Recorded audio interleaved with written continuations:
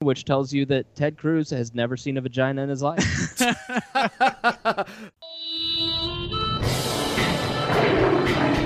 Welcome to the Lions of Liberty podcast. Here is your host, your guide, your shining beacon of liberty, Mark Claire.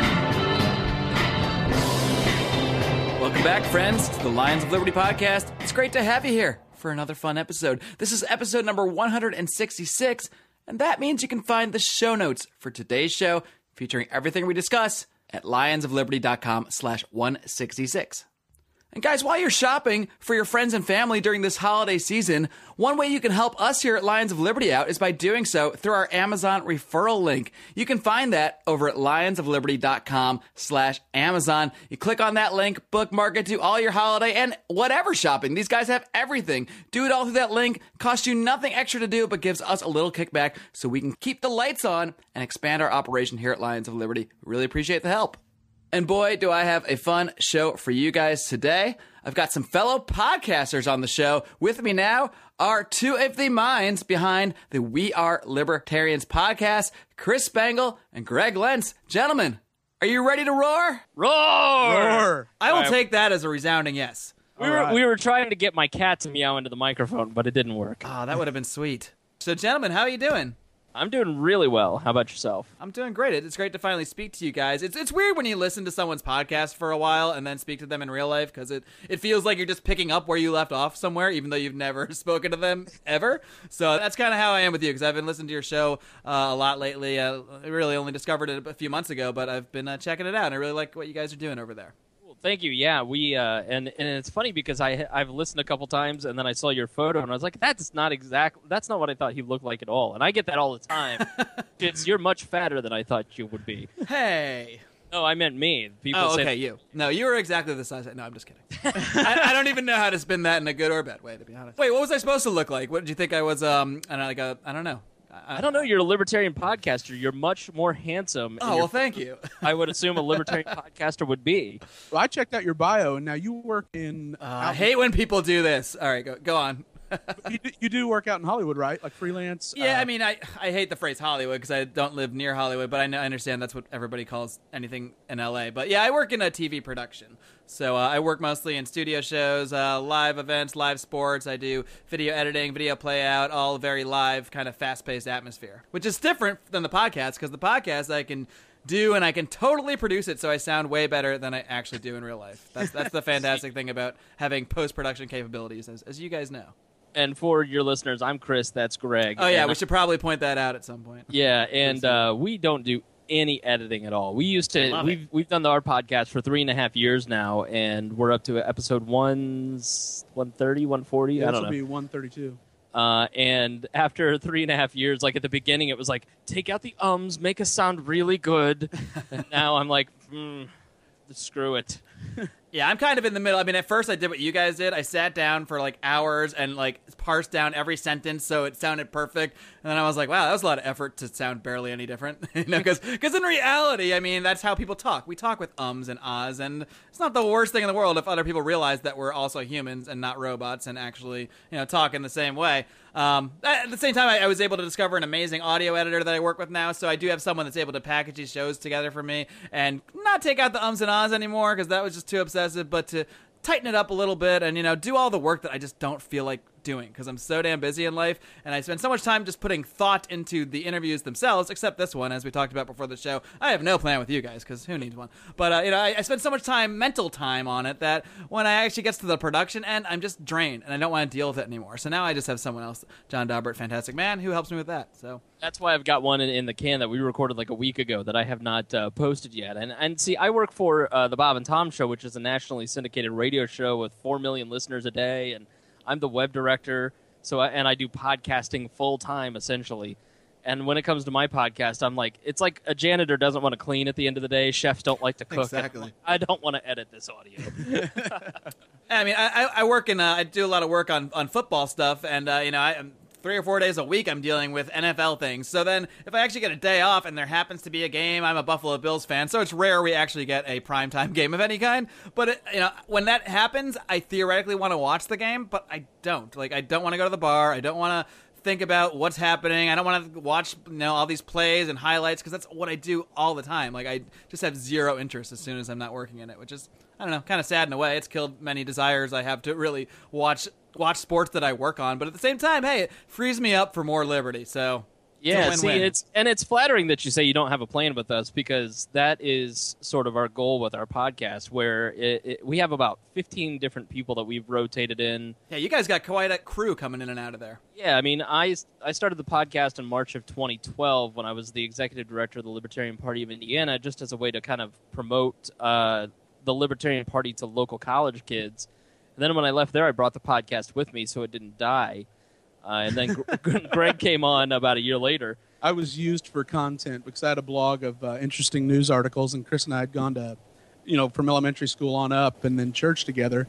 And then he was like, hey, would you mind just posting this on here? And then he invited me one Saturday to show up and record, and I really never left. It was kind of like a virus. Before you know it, you're hosting a podcast. You're like, wait a minute, this was not what we discussed at all.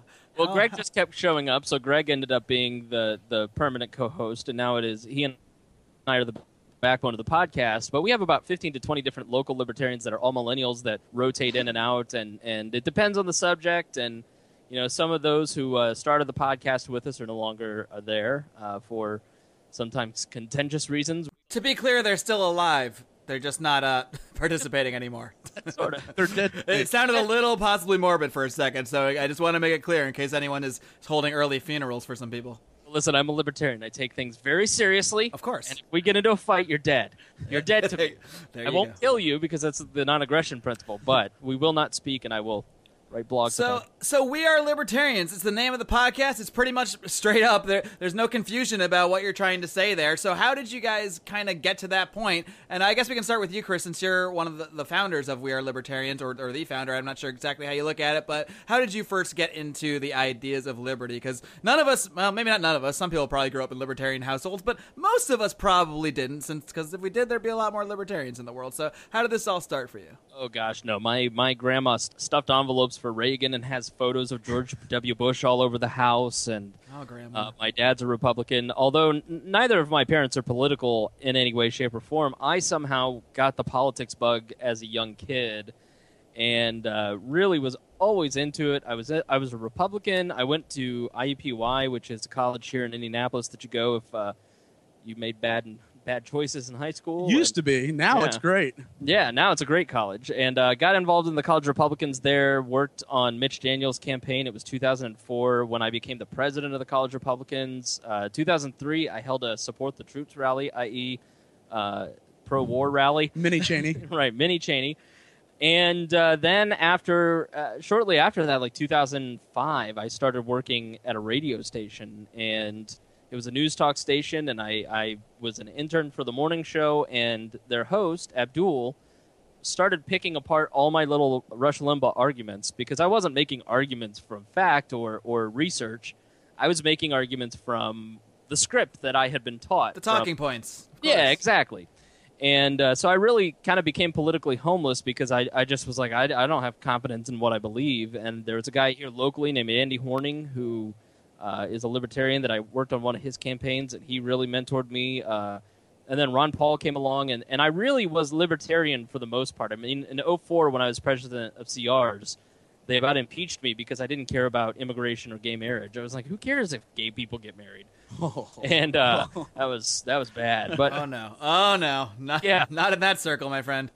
yeah, foreign policy became a hang-up of mine until Ron Paul in 2008, and then I was like, oh, okay, I get it. And so I started identifying as a libertarian and started watching the Libertarian Party, and they were not effective here locally. And I said, hey, what's the problem? And they said, we don't have an executive director. I went on to work. I said, I work in radio. Make me an offer. You can beat it. Trust me. And they did, and I went and worked there for 4 years and had a wonderful time growing the libertarian philosophy. Then I became the marketing director for the Advocates for Self-Government, the world's smallest quiz people.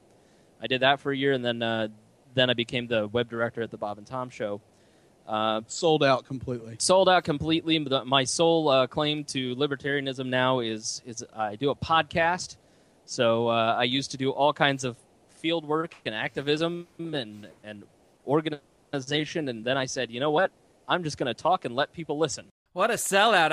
I can't believe you just don't do Liberty 24/7. That's outrageous. You actually want to have a job that pays you money to do other things. I did for 5 years, and you know what? I had to, at some point, become a grown-up and start making money, and now I have a beautiful luxury apartment. 700 square feet. It's open concept. No speed bumps in the parking lot, Mark. I have 2 cats. I'm a happy man. A Poon Palace, if you will. Calm down. So you're telling me you guys do a libertarian podcast, but you do not live in basements of any kind? Or you might not even have a basement, it sounds like. No. He has his apartment. I have mine. We do not live together. We're not apartments that you pay for yourselves, right? This is just a new concept to me. I'm sorry. Maybe I've been right. Yeah. Uncle Greg and Uncle Chris spend a lot of time together. No, we live separately. Although you do love to say that I'm a confirmed bachelor like Lindsey Graham.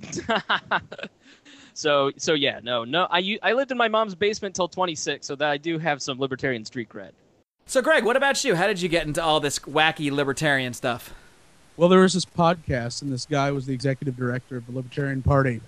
He sounds really interesting. Yeah, he invited me to this basement apartment and said, yeah, we just kind of hang out with a bunch of white guys and talk about politics. And I'm like, oh, okay. I'm a white guy. I can do that. He's not joking either. No, but actually, I would say my whole life, I kind of feel like this is, for the most part, everybody. I felt like a libertarian without knowing what it was. Sort of do no harm. If it neither picks my pocket nor breaks my leg, it doesn't involve me. And I didn't know politics or come to know politics really until college, and had a political science professor that worked for George W. Bush in Texas. And I realized then I wasn't necessarily a Republican, because George W. Bush was neither conservative or valued many of the same things that I do, other than a few economic policies, but not really, maybe the occasional tax cut. And then it kind of went away. I was dormant, but I got very interested. I finished my degree at IUPUI like Chris, and tried the college Republicans. They weren't my particular brand of vodka, so I didn't like that too much. But then when Chris asked me, when he was building the website, I had a blog where it was really just interesting news articles, and he needed content. So he was like, hey, would you mind just posting this every day? And then as I got into it, I kind of, I followed politics. I knew it pretty well, but I didn't have necessarily a philosophical grounding. And then he just completely ruined me by exposing me to voluntarism and minarchism and anarcho-capitalism. And I've always liked economics. That was my primary interest in college. So the Austrian school really hit home and made the most sense. And now we're just here 3.5 years later, and I guess I am a libertarian. So a resounding endorsement. I guess I'm a libertarian. Yeah. I don't know. I'm a little L libertarian, One thing about the podcast, I've always invited people on who are not purists. Our podcast really is geared. It's like a conversation within my living room, because all these libertarian podcasts, yours excluded. I mean, if you listen to, it's okay. You can include mine. No. I mean, there's a lot of professors, and that is right. what makes up the information of the libertarian movement, and that's just not accessible to most people. They don't talk like most people. It's not going to grab most people. And coming from a background, I wanted to engineer a podcast that people would actually download in mass quantities for you INTJs. And I have never been afraid to invite people on like Greg, who come from a Republican, or Gina was on the podcast for a while. She's a flaming liberal. Because I think it is interesting to hear somebody progress into more of an anarchist over time. I mean, I certainly have had that happen. And I'll take some heat for that sometimes, because Greg will say something like, I want to bomb all brown people. Direct quote, episode 50. But that's just not, people don't start from a pure perspective. And that's part of the problem with the libertarian movement and libertarian media in general, is that you have to start with purity, and you have to speak as an authority. And what we tried to do is wrestle with a lot of the questions and wrestle with the events of the day, and do it in a way that is fun. And, as I have become less political, the show has probably become less political and at times a little more Oprah. But I think there's room for that in the Libertarian Party, too. It's not just all facts and figures. There's also some emotion that taps into politics as well. Yeah, it's interesting that you say that because that's kind of what I'm trying to do with Lions of Liberty, with my show. I'm not the only one there. I do host this program, but we founded the Lions of Liberty with a couple of college friends of mine, and we were totally apolitical in college. Maybe not apolitical, but we weren't libertarians. I mean, this stuff only happened when we came together later in life when Ron Paul started running for president, and we started talking about this stuff, and then eventually we're like, well, since we're spending all this time emailing each other and talking about this stuff, why don't we just blog about it? And then one day it just became a podcast because I just decided to make it one.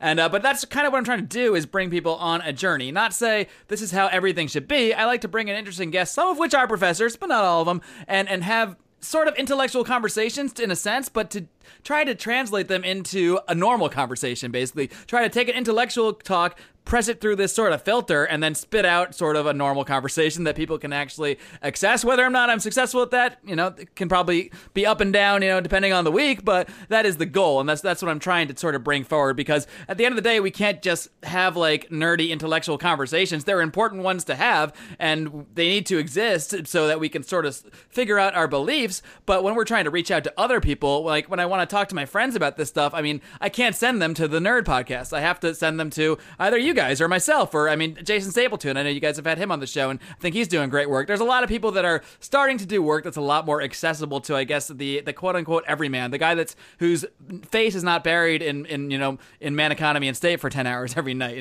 Somebody that just goes to the bar and has a beer and comes home and might toss on a podcast while they who knows what they're doing. Yeah, I started this in 2012 with two Young Americans for Liberty guys. Creighton Harrington, he went on to actually work for YAL. He doesn't come on the podcast much anymore because he's grown up and grown out of Liberty. And and then Chris Galt, he was a great addition, a little troublemaker, and then left under tense conditions. But hilarious. So, that was great podcasts, as they literally got into a physical fight one day after a podcast. So we've talked about that over the years. Non-aggression, gentlemen, non-aggression. That's what I tried to say.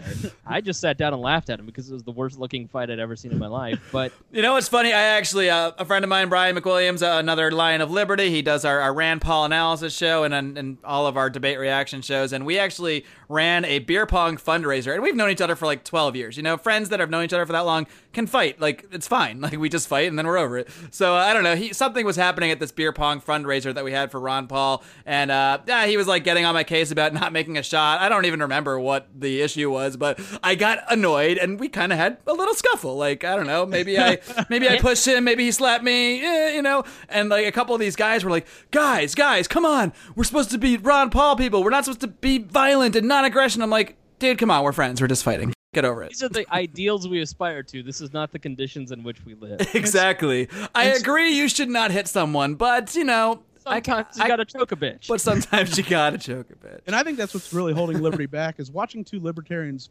fight is like two flailing wounded birds. And if we would just quit fighting in public, people think we were more masculine and maybe not accuse us of being isolated. Or get into real fights with our fists in public. No, I don't advocate that. I don't advocate that, everybody. Just gotta go alpha. Yeah. So, and then it just kind of morphed into more of a collaborative effort, and the first year we only had 72 people listening to each episode. Now we're over 4,000, and according to one friend, that puts us on like the top 20% of all podcasts, which blows our mind. Oh yeah, and the fact that you even still have a podcast, I think so. I read something like most podcasts, like something like, I'm making these numbers up by the way, something like 60% of podcasts don't make it past like episode 8. So our sheer existence puts us in the top tier. Which is nice. All I have to do is breathe and continue talking, and I'm considered top tier. we want to do this every week. It's just really hard to get that many people together every single week. And, we really knew we had made it when Professor Tom Woods was speaking at the YAL event last year actually earlier this year in 2015 at a YAL Ohio convention, and recommended his podcast, the Mises podcast, and our podcast. We were like, holy cow, this is like serious. We need to like do research or something. Why did we quit editing? Tom Woods listens. We have to impress him. Why did we stop editing? Yeah, exactly. Hilarious. I've said the C word on this podcast. Yeah. Well, it's funny you say that because I just did a show with Brian McWilliams today where he said the C word. And I was like, really? Come on. That's like the one word. Like any other word, I'll just leave in there. I'm like, that one, even that one, I'm like, I got to take it out. Ever hung around 24-year-olds, that's their favorite word, especially women. Really? Yeah. Really? Is that the case? Because when I grew up, you really were not supposed to say that, especially anywhere near a woman. When I grew up. What the hell? How old am I now? Why am I saying things like that? It is different with millennial women. Is that like with a Y added, or is that just no hard T. Hard T. Hard T. Wow. Hard T. Because I've yet to experience that in a while, but I don't hang out with a young, 24-year-old. I should have been a millennial if that's what these kids are doing. Right. It came too late. I try to spend as much time with young women as possible. Well, classic libertarian right there. Yeah. So what, you guys are really immersed, especially Chris, I know for many years you're so immersed in the libertarian movement, seeing kind of all angles of it, seeing the sort of, everyman kind of thing, and actually being involved in, career libertarianism in a way for some time. So Chris, I'm just wondering what kind of observations you have, because obviously we don't live in a libertarian country or a libertarian society or whatever, anything resembling what you might want to envision as ideal. So why do you think these ideas of liberty aren't, taking off as fast as they should be or could be, or do you think that the liberty movement is actually doing pretty well, all things considered? Oh, I definitely think it is. When I was at the radio station in 2007, 2008, I have tape of me somewhere on my own website on air making fun of Ron Paul as a crackpot. And then that awesome. was sort of what everybody did. They mocked him, and then I actually started to listen to him and listen to what he was saying, and it started to make sense. And the authenticity of Ron Paul really spoke to people, just as the alleged sincerity and authenticity of Trump and Bernie Sanders are speaking to people today. But Ron Paul had a record that matched his rhetoric. And, when you have somebody who is your message bearer, getting a platform in a time where people are very change-minded, and he's very passionate, and he's willing to say that the hard things as opposed to what everybody wants to hear, I think that really hit a chord in 2008, 2012, especially with young people who are frustrated with their situation. And, in 2009, when I started at the Libertarian Party and we were working on messaging for candidates, you didn't talk about pot. I mean, it was a 2009, as we were preparing for the 2010 cycle, and in the 2010 cycle, it was a conservative cycle. We were talking about low taxes. We were talking about small business opportunities. And you didn't mention things like anti-war issues. You didn't mention privacy because it wasn't even really talked about as much. You didn't mention pot at all. And hell, even Democrats weren't talking about pot. Absolutely. I mean, openly, not like they are now. Yeah, by 2012, and certainly now by 2016, it's much more liberal, and I think as millennials have started to have more of a voice, we've grown up with cultural influences like Howard Stern, Ron, with South Park, and a lot of different libertarian cultural influences that we've bathed in. We are a libertarian generation. A third of us are libertarian, according to one new study, where baby boomers, it's an eighth. So as we have more powerful voice in politics and in society and in culture, things become more and more libertarian, and that's only going to continue to progress. What we're having a hard time capturing in the libertarian movement is any kind of not centralized but cohesive organization. Careful. The anarchists are already getting upset. Well, organization, that sounds dangerous. Yeah, well, organization is part of how politics and human beings work. We work within social structures. And with the Republicans, you have a top-down structure. And that just does not work with libertarians. With Democrats, you have more of a coalition party where you've got these various interest groups that work together to find these common interests, like labor. And libertarians have not figured out how to work together to kind of build that coalition party yet. We can't even decide what party we want to work within. And to be fair, the current state of the Libertarian Party is absolutely abysmal. And, it's not a functioning vehicle for candidates to get support. So The state level parties seem to be very highly functioning. Absolutely. Agents to progress the liberty message. But I don't understand why the National Committee and the National Party it seems like they're out to lunch and it's a power grab every time and they alienate each other and then everything disintegrates. Hilariously, it's plagued by bureaucracy. Isn't any large organization almost inevitably going to be plagued by bureaucracy in some ways? I mean, I feel like that's almost inevitable, free market or otherwise.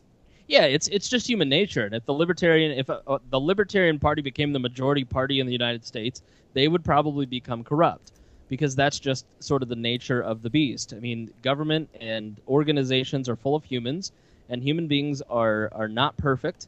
They're full of imperfections and mistakes and errors. And anytime you have a large group of human beings, their errors work in concert to make one dysfunctional organization. Because I kind of see the Libertarian Party as for instance, a center of gravity within the two existing parties. I tend to believe the American electorate, when not worrying about ISIS or, not watching sensationalist news, trends towards a more libertarian position. The problem is that fear of ISIS or whatever, the boogeyman of the day, seems to always override all the otherwise perhaps rational positions that people are starting to take. Oh, absolutely, and without a doubt. So that makes it quite difficult. And I tend to think of where we are right now. Like Chris said, libertarianism is in a much better position than it has been, and I couldn't agree more. You hear it more in the media. But I think it's more of a rising tide, and then context really creates the scenarios where liberty catches its stride. We millennials grew up, and Desert Storm wasn't a war anyone felt. Our parents didn't even feel it. 9/11 hit, and all of a sudden, liberty took a huge leap back underneath the guiding hand of a small government, quote unquote, conservative like George W. Bush. But then people got tired of war, and so anti-interventionism's been a recurring theme. And then you have Snowden and people being spied on. And I think, for the most part, the average American citizen until Snowden couldn't even told you, what the Fourth Amendment protected. And now you have people that are raising money for political action committees around it. So my hope is that we stay in an area or in a tide where libertarianism does continue to increase. An attack here, though, domestically by ISIS, I think we would go right back to where we started from 2001. And that's what scares me. I mean, it seems like even when something that didn't happen here, even after Paris, you see all these politicians calling for more surveillance and more militarism. And if something actually happens here, God forbid, it's going to be 1,000 times fold. They arrested climate protesters underneath emergency terrorism laws in Paris yesterday. Lord, yeah, Paris has some really bad anti-speech laws, including, even if you're... Because I guess now that's the thing. That's what Bernie Sanders recently said to debate. This line we're hearing now is that climate change is responsible for terrorism. So I guess if you're saying something bad about climate change, you're, helping the terrorists? I don't really know. You're part of ISIS. Something like that. If you don't have a hybrid, you're basically fueling ISIS's rise. Absolutely. That's why we've seen so much terrorism out here in California with our drought, right? Oh, wait. Yeah. Oh, wait. Well, you have the Enviro-Nazis. As we go to record this in San Bernardino, there's been a tragedy where there has been a shooting, and early reports. Now, of course, we have no idea who is at. They've surrounded a black SUV just now. So by the time somebody else hears this, they'll already know all that happened. But 4chan, always inaccurate, says it was someone with a Muslim name. And so it's so easy for these lone wolves to create these terrorist attacks, and I include, someone who goes into a movie theater in Aurora, Colorado as a terrorist. But does that mean that you start eroding their privacy freedoms just because you just can't capture lone wolves? And we have this problem in this country now where we feel that every single person should leave their home in the morning and come home safely at night. And that's just not how life works. There's no government that can ensure that you come home at night, and bad stuff happens. That's just part of how the world works, and you do your best to police it and stop it beforehand, but you can't start eroding freedoms because that's not going to work. There are ways to keep everybody safe and to make sure, and that is to make sure we all stay in our houses. We got to stop just having companies that we go to. We got to all stay at home. And then we have a group of police officers outside every house. And then, we'll all be fine. Nobody will hurt each other. And, maybe we won't be as free, but Who will build the bulletproof vests? Exactly. One thing I want to get your guys' thoughts on, because I know you guys are following this stuff as well. You recently did a reaction show about the GOP and Democrat debates. We've taken on a task that I'm already regretting, but we committed to it early, so now we're still doing it. Every time there's a GOP debate or a Democrat debate, we do a live blog, and we immediately record a reaction show afterwards. The only good thing about that is that we do it while having a few adult beverages, so it kind of helps lessen the sting a little bit. But you talked about Ron Paul a few minutes ago, and how he was so bold in the debates and how he captured the hearts of so many people and changed the way people were viewing politics. And yet we've got his son up on stage there, and I think he is doing a lot of good things and saying a lot of correct things, but yet he's not capturing that spirit, I guess, at all, because he's not raising the kind of money that Ron raised, and he's certainly not even doing as, I think Ron was doing better in the polls at this point even. So, what do you attribute this to? I know for me, with Rand, I see it entirely. He has the libertarian disease. He can't wait to be right up on stage. He is looking for his moment to show off and demonstrate that he knows the policy inside and out. And then he gives this little smirk, condescending look over at everybody, and then realizes he's going to be kicked down to the The interesting thing about that is that's how he starts every other statement. Oh, well, the interesting about it's like he puts on his sort of snarky professor mode. Right. And, he grew up in anarcho-capitalist. There's YouTube videos of him defending it. And that was a mistake because he has none of his dad's likability and none of his dad's ability to succinctly capture a message of basically indeterminate non-interventionism in policy across the board. And so Rand is a guy that is definitely an advocate and a great leader of the liberty movement, but he belongs in the Senate because my other criticism is I actually counted the first debate. No candidate said, "When I am president," less than Rand Paul. And he didn't say it until he was asked by the moderator, what would a Rand Paul presidency look like? And he's like, what? Never thought of that. Yeah, how can you ask people to donate to your campaign when you don't even think you can be president?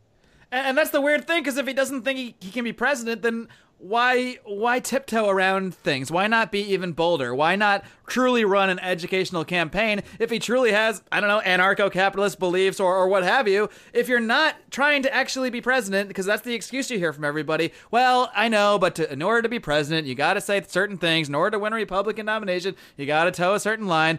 But he's not doing that. He's not even doing that well. So, I just don't see either you got to go full educational or actually want to be president and try to win. And it seems like he's doing some weird middle ground where neither are what's happening. Yeah, and he has a trust problem. I don't trust him. And, Greg and Creighton will sit across the table and say, but Ron Paul said to your face one time, which is true, my son believes what I believe.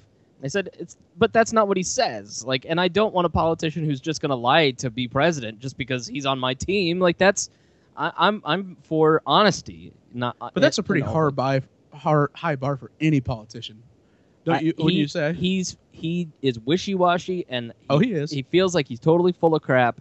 And you can get away with that if you're somewhat inspiring, like Donald Trump. But no, I'm just kidding. You say that, but it's true. I find myself sometimes listening to Donald Trump. The same thing happened to me with Bill Clinton sometimes. I'll have the news on and he'll come on. That's not actually true. I never watch the news. But point being, I'll be listening to one of these guys talk and I'll suddenly forget I'm a rational human being for a minute and I'll get sucked into the speech. And before I know it, I'm like, hey, this guy sounds pretty good. I gotta slap myself because it's these guys are so masterful with how they present themselves. I don't know if you've seen any of this stuff about Trump.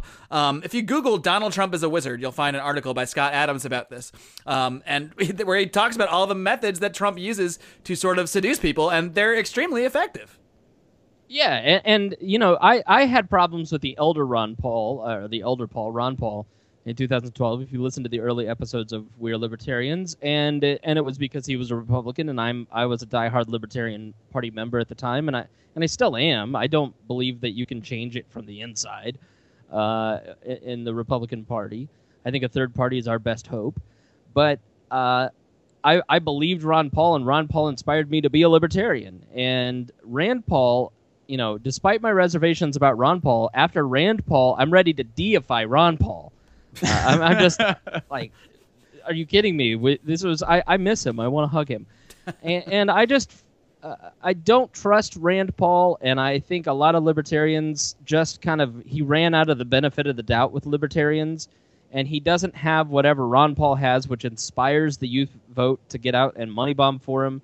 The base, they just took for granted the base of libertarians that would be there to support him, and, those people are now either not voting or they are looking at like Ted Cruz or Donald Trump or waiting for Gary or waiting for Gary Johnson to get into the race. And the funny thing about Ted Cruz is, I mean, I'm not a Cruz fan, but in some ways when he's up on the debate, he sounds more Ron than Rand. I mean, he comes out stronger about, I mean, not on some issues, obviously, not on foreign policy, not on the war on drugs, but he comes out strong against the Federal Reserve. And then Rand will come and respond and be like, oh, yeah, I kind of agree with him, too. I've got some bill about exactly right. Yeah, he's just not an inspiring person. And Ted Cruz is a great example of somebody who can say something that they might half believe and is sort of full of shit, but you go, I could buy it from that guy. And Ted Cruz also is steeped in Austrian economics. The head of FEE was here, Lawrence Reed, was here in Indianapolis at the Liberty Fund, which is headquarters in Indianapolis, and gave a talk and said Ted Cruz, when he was in high school, came to all kinds of Austrian economics courses and was constantly contacting FEE and the Mises Institute for more information, which tells you that Ted Cruz has never seen a vagina in his life. That took a turn I did not expect it to take, young man. Well, neither did he. I mean, to me, he's the ultimate lizard person. He his demeanor is like Jimmy Stewart. Very it's totally perfectly crafted, unassuming.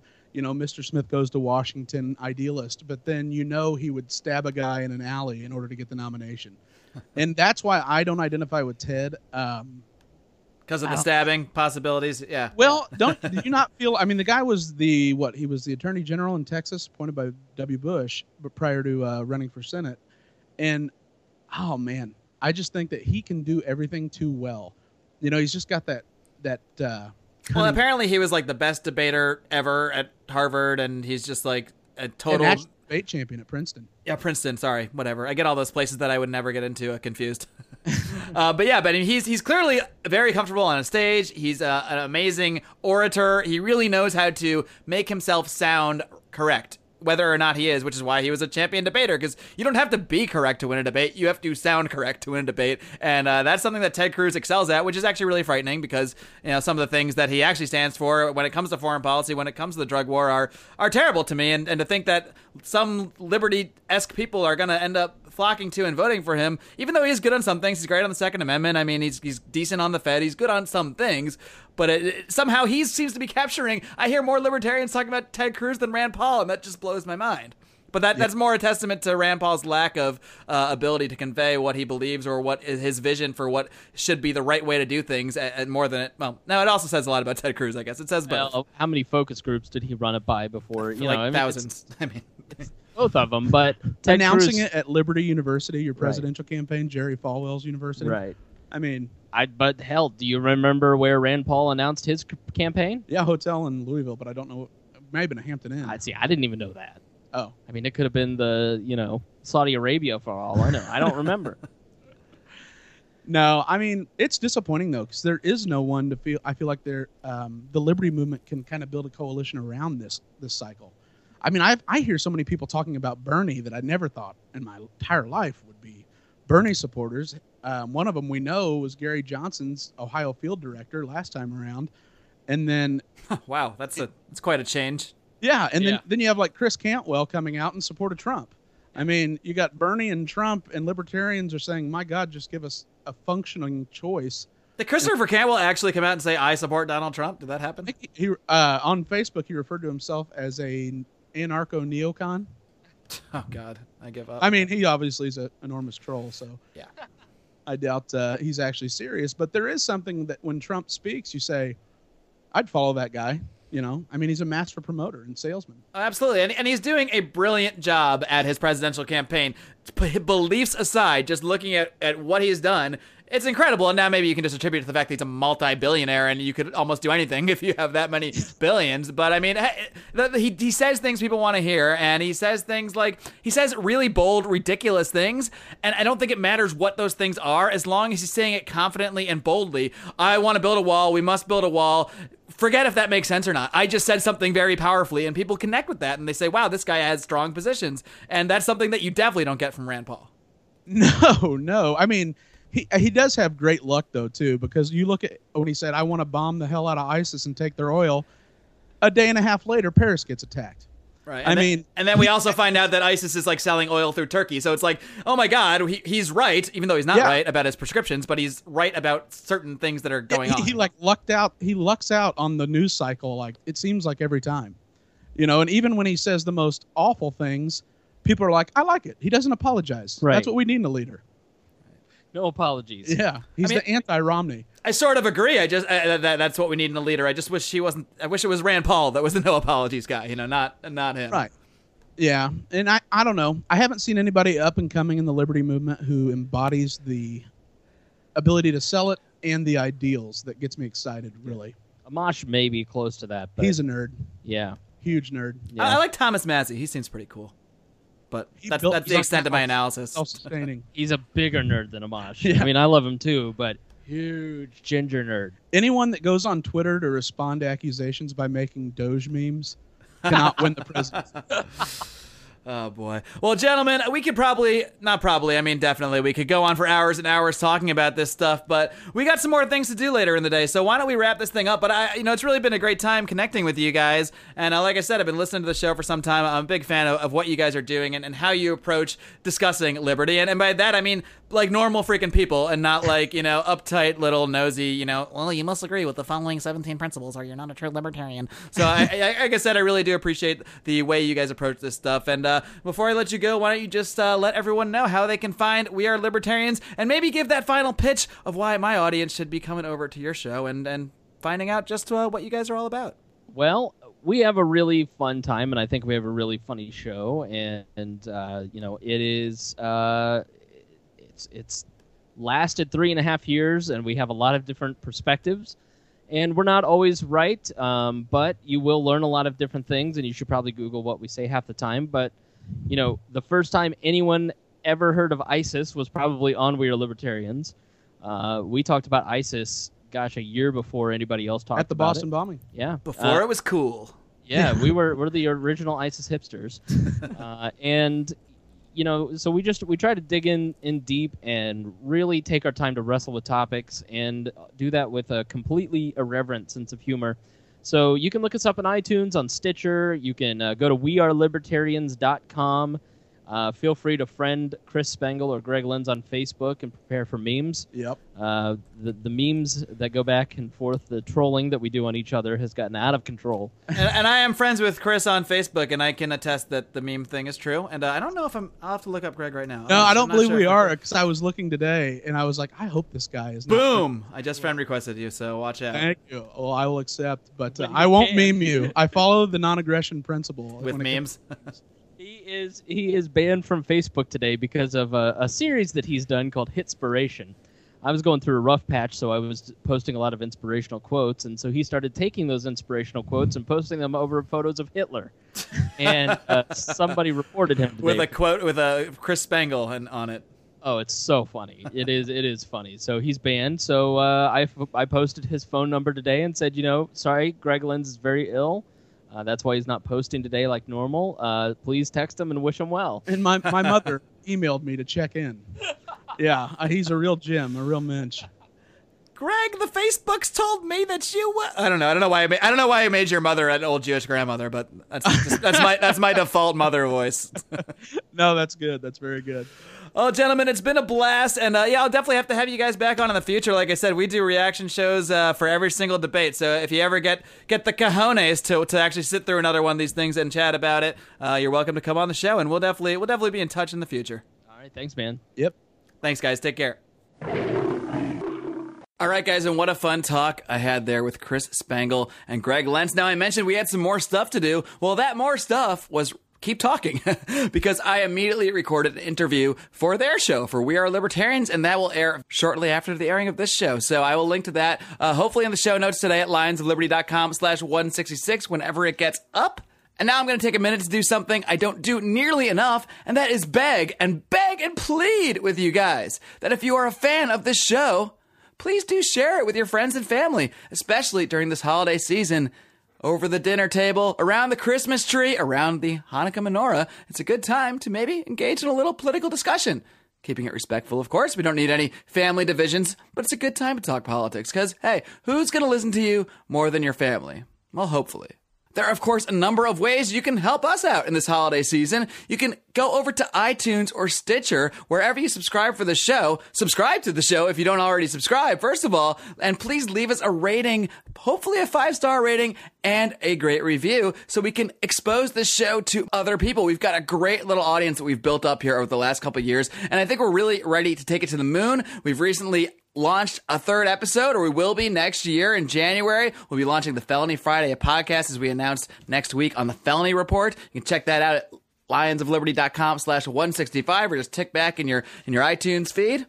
And that means this podcast will soon be 3 days a week. Now, guys, we don't profit off this. This is not a money-making venture, but it does cost money to run. So there are many ways you can help us out with that. And one of them is to shop through our sponsors link. So, of course, you can go to lionsofliberty.com/Amazon to shop through our Amazon affiliate link.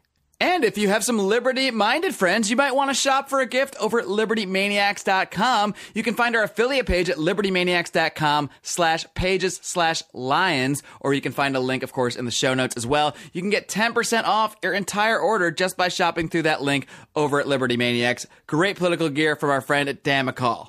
I'd also like to invite you all to come join the conversation with us. If you haven't already, you can join our private group on Facebook. It's called the Lions of Liberty Forum. We always link to it in the show notes. You can also find it by going to your little search bar on Facebook and looking up Lions of Liberty Forum. It is a private group, but I will let you right in as long as you look like a real human being and not some form of spam or a total troll.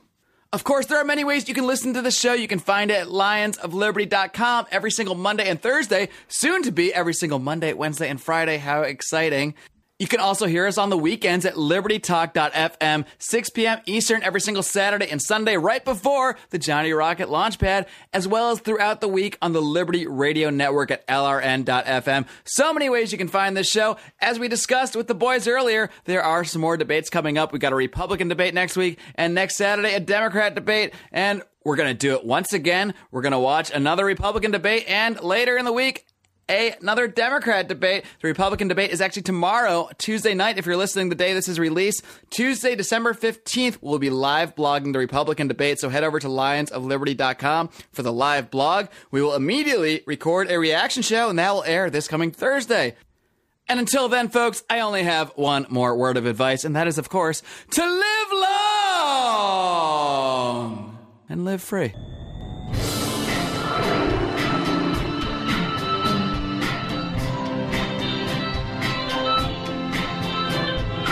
Head of editing and mastering is John Dauber. Contact Johnny53 at gmail.com.